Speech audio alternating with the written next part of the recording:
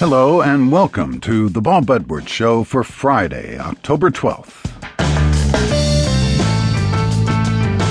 3.5 weeks from Election Day, and we'll have political analysis from Doyle McManus, a columnist for the Los Angeles Times. Then we'll continue the celebration of our show's 8th anniversary, in which we're bringing back past interviews with the stars.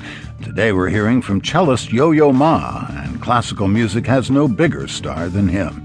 He'll tell us about his favorite pieces from the classical repertoire, why he enjoys collaborations with musicians of other genres, and why he's ventured so deeply into world music. And then another essay in our series, This I Believe. Today's contributor is Scott Salmon of Jasper, Indiana, who learned about love by observing his parents.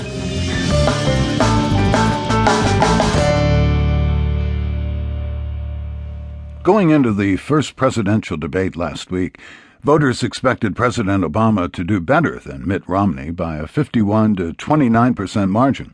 This week, voters expected Representative Paul Ryan to edge Vice President Joe Biden, but by a smaller margin during their debate in quaint, charming Danville, Kentucky. Let's listen to some of their arguments. Let's not forget that they came in with one-party control.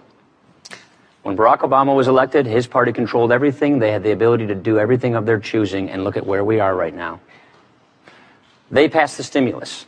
The idea that we could borrow $831 billion, spend it on all these special interest groups, and that it would work out just fine. That unemployment would never get to 8%. It went up above 8% for 43 months. They said that right now, if we just passed this stimulus, the economy would grow at 4%. It's growing at 1.3%. When could you get it below 6%? That's what our entire premise of our pro-growth plan for a stronger middle class is all about. Getting the economy growing at 4%, creating 12 million jobs over the next 4 years. Look at just the $90 billion in stimulus. And the vice president was in charge of overseeing this. $90 billion in green pork to campaign contributors and special interest groups.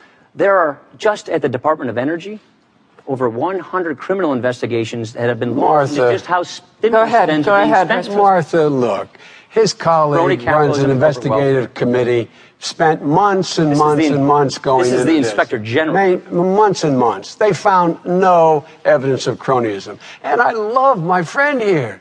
I'm not allowed to show letters, but go on our website. He sent me 2 letters saying, by the way, can you send me some stimulus money for companies here in the state of Wisconsin? We sent millions of dollars. You know why he said you did ask for stimulus money? Sure, he did. By the way, on 2 occasions, we advocated for constituents who are applying for grants. That's what we do. We do that for all constituents who are applying. I love that.